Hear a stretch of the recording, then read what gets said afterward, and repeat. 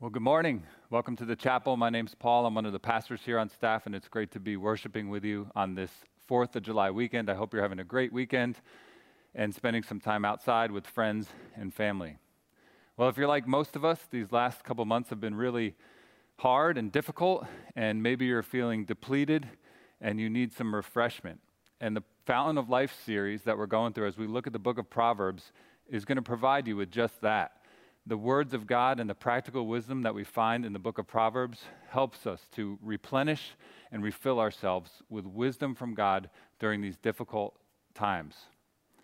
If you're new to the church or new to Christianity, or even if you've been around a while and you're trying to help grow in your relationship with God, one of the ways that lots of people do that and get into the discipline of reading their Bible is to choose a proverb a day. There's 31 proverbs, and a lot of times people will do that and choose to read one a day and help them to grow in their relationship with God. Today, we're going to be talking about the power of words.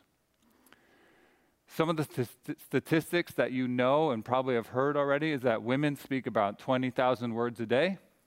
Men speak about 7,000 words a day. I probably speak around 2,000 words a day. And there's nothing wrong with that. It's just how God has created us and how God has wired us. In the United States alone, around 18 billion text messages are sent a day. So you times that by the amount of words in a text message, and words are everywhere. One of my favorite songs from the Lumineers begins, it's not the words you say, it's how you say them. So it's not just the words we say, it's how we say those words that affects people. There's tone, there's timing, our words have pace. If you're from New Jersey, you know that there can be sarcasm in our words, and even withholding words. The silent treatment makes a huge difference in people's lives. What a difference in saying, "Great, you're here today," versus "Great, you're here today." Our words add humor and nuance to what we say, like the bilingual magician who said he was going to disappear on the count of 3. And he said, "Uno, dos," and poof, he vanished without a trace. Even the same word in a different culture, in a different context, can mean something completely different. When my wife and I first got married, we had the privilege to move to Jamaica and work with one of our missionaries that the chapel supports, Dr. Raphael Thomas. And when we first flew onto the island, we stopped at a store to kind of supply ourselves with some things we were going to need. And they were asking us what we needed. And we said, we need some clear plastic baggies, like a Ziploc. And they were looking at us a little bit funny and said, "Well, we have those. They're just not clear, and they're not plastic, but we can look." And it just became a little awkward, and it was hard to figure out what each of us was talking about. And in our minds, we're thinking, clear plastic baggies, Ziploc, easy, what's going on here? And they eventually said, "Well, we don't have any. I don't know if we're ever going to find those. We have some that you could borrow, I guess, if you needed to." And we said, "No, it's okay. We'll just figure it out."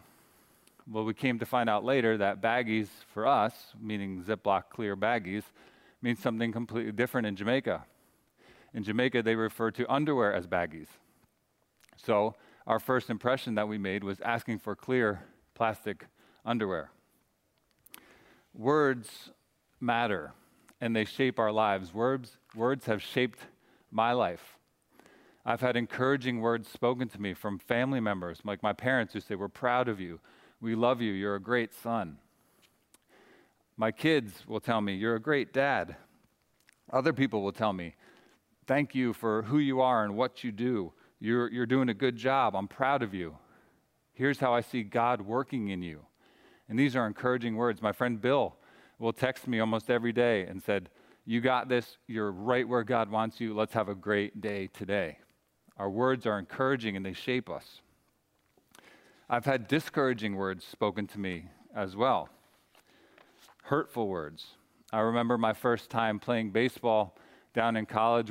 I was pitching for the very first time down at spring training in Florida. And I went into the game and I threw my very first college pitch in a real game, and I threw it very hard. And unfortunately, I threw it very straight and very right down the middle of the plate. The bad news was I threw it to a very good hitter who hit that ball very far away. And once they got all their runs in, And I got the ball back, and I looked over and I saw my coach walking out to me. And if you know anything about baseball, a coach walking towards a pitcher is never a good sign. And as he got closer to me, I was kind of standing there, and I was thinking he's going to say, Klaus, you got this, just settle down, spot your pitches better, throw them better, you got this, just calm down, it's okay. And instead he walked up to me and he said, Klaus, you stunk in high school and you stink now. And he took me out of the game. Words of affirmation were not his love language. And while I can look back on that and laugh at that now, those words were really powerful to me, and I remember them some 20 years later. Words are shaping you as well. The words spoken to you and about you have shaped and had a huge impact on who you are and how you are today. And chances are you've had both of these, but if you've had people around you who have spoken kind and good and encouraging words over you, teachers, influencers, coaches, siblings, family members who've spoken kind and good words to you, chances are that you carry that with you and it puts you in a pretty good place today. On the other hand, if you've had people who have lied to you, who have manipulated you with their words, or asked you, what is wrong with you? Or spoken down to you with their words, or hurt you with their words, chances are you carry that with you today and it affects you. And if that has happened to you, I want to say I am sorry that has happened to you. Words shape not only us, but they shape our relationships. Your friends, your relationship with your children, nieces, nephews, parents, siblings, colleagues, neighbors, baristas. Our words have the ability to shape the quality and the direction of our relationships. Not only do they shape us and our relationships, but words also shape your opportunities. 10 years from now, if you apply for a job, chances are that employer is going to look back on what you've posted and what you've said on social media. So words can shape your opportunities. Words are powerful because they shape people and they form people. But did you ever wonder why our words seem to have so much weight? And as I was reading for this message and studying, this kind of hit me between the eyes. This was something I'd never really imagined before or never thought of before, and it was a powerful point to me, so I hope it will be to you as well. Did you know, or did you ever think about the ability that you have to use your words, whether spoken or signed or written, is one of the ways in which the image of God is actually in you? You see, in other words, God has attributes or characteristics that he has for himself, that he keeps to himself. Those are called incommunicable attributes of God. And he also has communicable attributes of himself that he shares with us because we are made in his image. Some of the incommunicable attributes of God are the fact that he is all-powerful, omnipotent, or omnipresent. He's all over, or omniscient. He's all-knowing. And although we may think we're that, we are not. He keeps those to himself. But some of the communicable attributes that he shares with us are our ability to love, our ability to have compassion, and our ability to use words.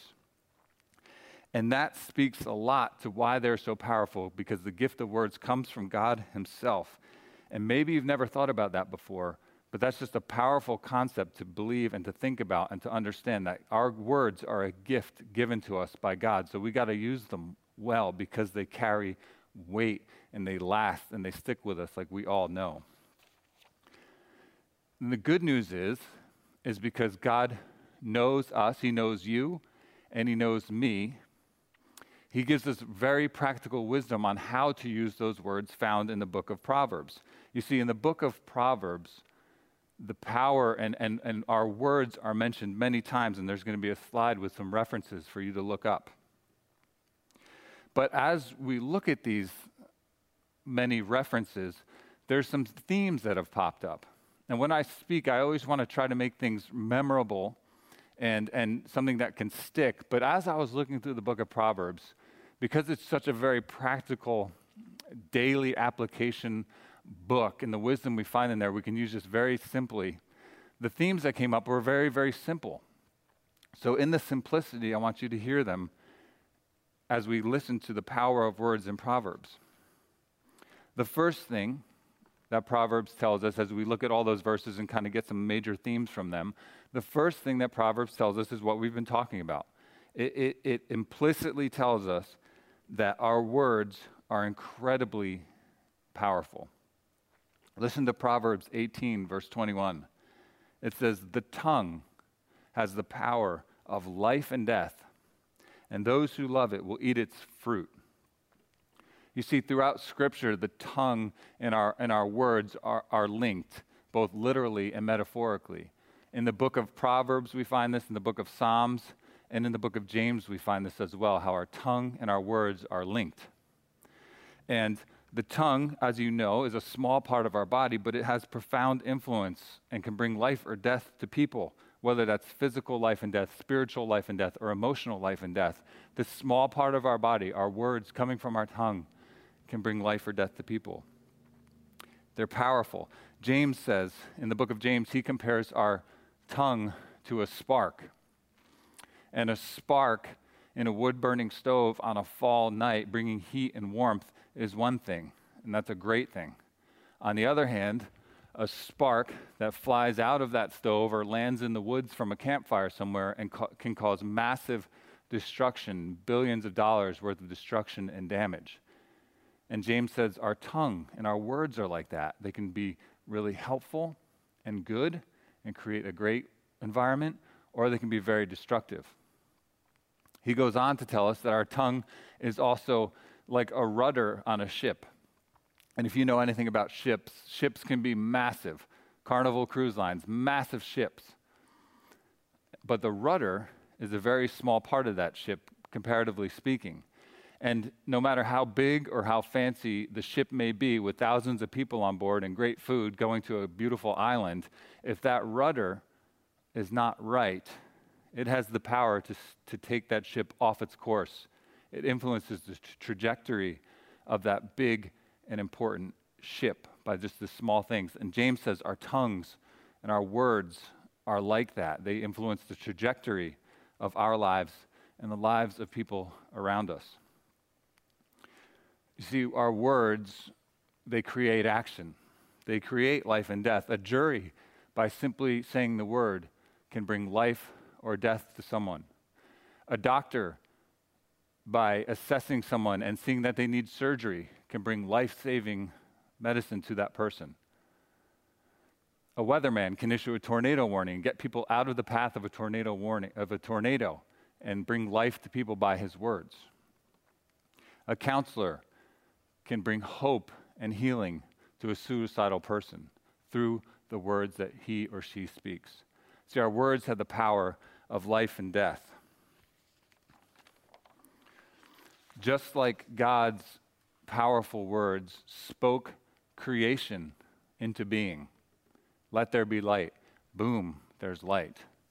And just like Jesus' powerful words spoke to the storm and calmed it, our words are also very powerful, and they start movements in our lives, in the lives of people as well. How you speak to yourself and others directly influences the trajectory not only of their day, but often of their lives. Our words are incredibly powerful. Another concept that is found in the book of Proverbs, as we look at those verses and kind of find some key themes, is found in Proverbs verse 12, verses 18 to 19. It says, "There is one whose rash words are like sword thrusts, but the tongue of the wise brings healing. Truthful lips endure forever, but a lying tongue is but for a moment." This is how our words have the power to heal or to hurt. Proverbs goes on and says this in 15:4, "A gentle tongue is a tree of life, but perverseness in it breaks the spirit." Proverbs 16:24 says this, "Gracious words are like a honeycomb, sweetness to the soul and health to the body." Proverbs also tells us that that our words are powerful, but those words have the power to heal or to hurt. As I was preparing for the message, I emailed some people and talked to some people and asked them to share some of the most powerful words that have ever been spoken to them. And almost everyone who replied back said, the good ones or the bad ones. And that stood out to me about the power of words having the power to heal or to hurt. And one of the people I asked was Lauren, who we see singing with us on stage each and every week, and is just great. And we see her growing in her ability to lead us in worship, and it's just great to see. So I asked her, I said, Lauren, what were some of the most powerful words ever spoken to you? And she said this. She said, a couple years ago, someone once told her that she's impossible to love. And while that's not true, we all know that. We see Lauren. We love Lauren. She brings Christ into everything that she does. Those words hurt her and have stuck with her. And words that have spoken to you have hurt you. And words that have been spoken to me have hurt me as well. Someone once said a little criticism goes a long way. Emily P. Freeman, an author, says this. She says, the spoken word carries a lot of power. It's true for negative words. We already know that. It's why we can still remember verbatim the hurtful words spoken over us in our past, the unkind nicknames that were given to us as kids, the offhand comment from a parent, the harsh reprimand from a teacher, the accusation of an ex. Positive words stick too, but it takes 5 times as many of those to outweigh the negative ones.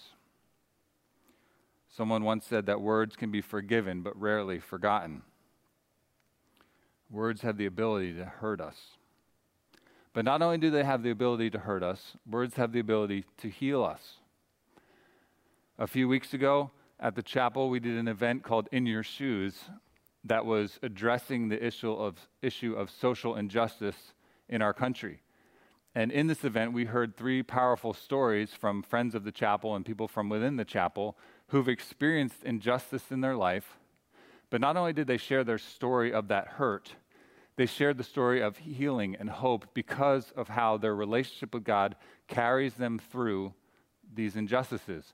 And as you share your story, as Yathis and Elvis and Caesar have shared their stories on that event for In Your Shoes, it brought healing to them because sharing your story is powerful for yourself, but also sharing the words about that brought healing to our congregation. It brought us knowledge. It put a face to a concept, and it brought healing to us as we move forward, and we're going to do some great next steps with that in the coming months. But our words have the power to hurt, but words just as much have the power to heal.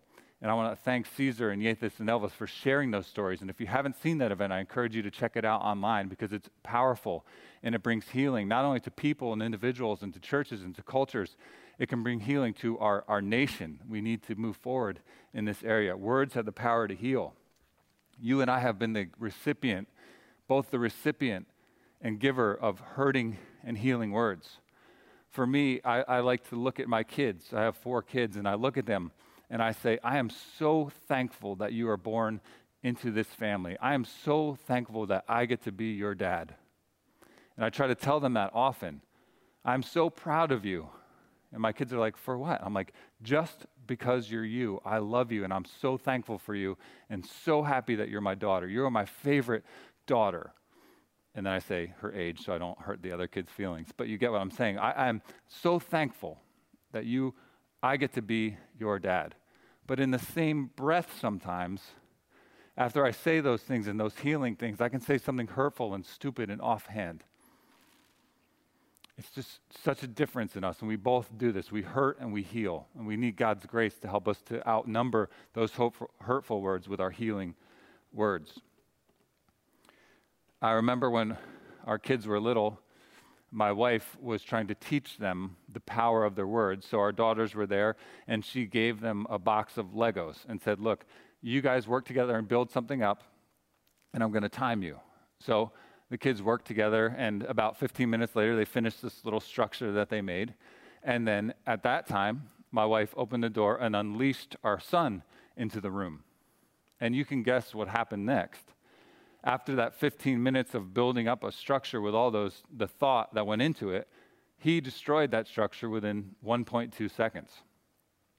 And that was a great illustration for them and a great illustration for kids, how it takes time and thought and effort to use our words to build something up, but how a careless and thoughtless word can break something down really, really quickly. The last key theme found in Proverbs when it talks about our words was interesting to me, because when I was studying it, I felt like God was telling me, hey, just be quiet. Like, just shh. Sometimes your words you don't need to use your words. And that was interesting to me, because even as a person who's introverted and doesn't use a lot of words, I still felt like God was saying, hey, it's okay to zip it once in a while. So the point would be this. From the book of Proverbs, it's clear that the quality, not the quantity of our words count. It's the quality, not quantity of our words that count. Proverbs 10:19 in the ESV says this: when words are many, transgression is not lacking, but whoever restrains his lips is prudent. Proverbs 12:23 in the Message says this: prudent people don't flaunt their knowledge, talkative fools broadcast their silliness. And Proverbs 17 verse 28 from the Message says this: even dunces who keep quiet are thought to be wise. As long as they keep their mouths shut, they're smart. This should give lots of us hope. I remember one time just sitting in a room with a person who was going through a difficult time, and they were talking, and honestly, I was sitting there trying to listen and trying to track and trying to process, but I was completely overwhelmed, didn't know what to do, was praying and wasn't really hearing from God how to help the conversation. And then they got done and said, thank you so much for your wisdom and for your knowledge and for helping me through that. And I was sitting there like, you're welcome. Sometimes it's okay not to say anything. How many times have you wished that you didn't say or text what you said or texted, because our words influence the directions of our relationships? Sometimes it's okay not to say anything. Proverbs tells us that it's okay to not to speak sometimes, and that the quality is more important than the quantity. The chances are, if you're listening and not speaking, if you're not saying anything, you have a great opportunity to listen. However, most people, as Stephen R. Covey says this, he says most people don't listen with the intent to understand, they listen with the intent to reply. If you're not speaking, it gives you the chance to listen. We can be quick to listen and slow to speak, rather than quick to speak and slow to listen. How many times have we wished that we didn't say or text what we said or texted? It's the quality, not the quantity of our words. Gary Chapman, in his book, Love as a Way of Life, uses a vivid metaphor for words as being either bullets or seeds. He says if we use our words as bullets with a feeling of superiority and condemnation, we're not going to be able to restore a relationship to love. However, if we use our words as seeds with a feeling of supportiveness and sincere goodwill, we can rebuild a relationship in positive and life-affirming ways. See, bullets and seeds, I love that metaphor. Bullets and seeds are very, very small things. But they have very different outcomes when you use them. Think about the words spoken on December 1st, 1955 in Montgomery, Alabama by Rosa Parks. The simple word no started an entire movement that continues with us today and that we continue to need to work on. But the simple word no started a movement in our country. And for thousands and thousands of people, that word started a movement that continues today. It's the quality, not the quantity of our words that count. Proverbs tells us that despite what culture may say, it's okay to not always voice your opinion. Because if you do that, chances are you may be listening. It's the quality, not the quantity of our words that count. As we conclude, we know that our words are powerful, both written and spoken, in the ways they can hurt or heal. But with everything that's going on around us today, the injustice, the dissension, the disease, I've heard many, many people say that Jesus is the answer. And while I understand that, and I get that, Jesus is ultimately the answer, The Bible and the Scripture never calls Jesus the answer. It refers to Jesus as the Word. In John 1:1, it says, Jesus, in the beginning was the Word, this is Jesus, and the Word was with God, and the Word was God. Jesus is the Word. And what does that mean? Jesus is the Word because he is the means through which the Father, God, brought all physical reality into existence, and because he is the one who represents the Father's invisible nature and character to that creation. Just as our spoken words are the physical manifestation of our thoughts and our personality, Jesus is the Word of the invisible God to his creation. And now, because you and I are made in God's image and we follow Christ, we have a responsibility to carry on what Christ has started and use the power of our words effectively in ways that build up people and can continue Christ revealing God's love and character to his creation. Our words are powerful. And now, more than ever, we have the opportunity to use our powerful words well to represent Christ to a world that is watching and in desperate need of hope. Would you pray with me? God, I thank you for the gift of words. I pray that as people who follow you, that we would understand that they are powerful and they have a massive influence on both us and the people around us. Help us to use those words well. God, I pray for anyone who is listening to this message this morning that has had negative or hurtful words spoken over them. God, I pray that your word, who you say they are, that they are valuable, that they are lovable, that they are sons and daughters in you, that those powerful, unchanging, truthful words would overshadow the negative and hurtful words that have been spoken to them perhaps all their life. God, I pray for us. God, I pray that we would use our words well and that we would continue representing you to this world by the words that we use. It's in Christ's name we pray. Amen. Well, thank you guys for joining us today. Hope you have a great 4th of July weekend, and we will see you next Sunday as we continue our Fountain of Life series. Thanks.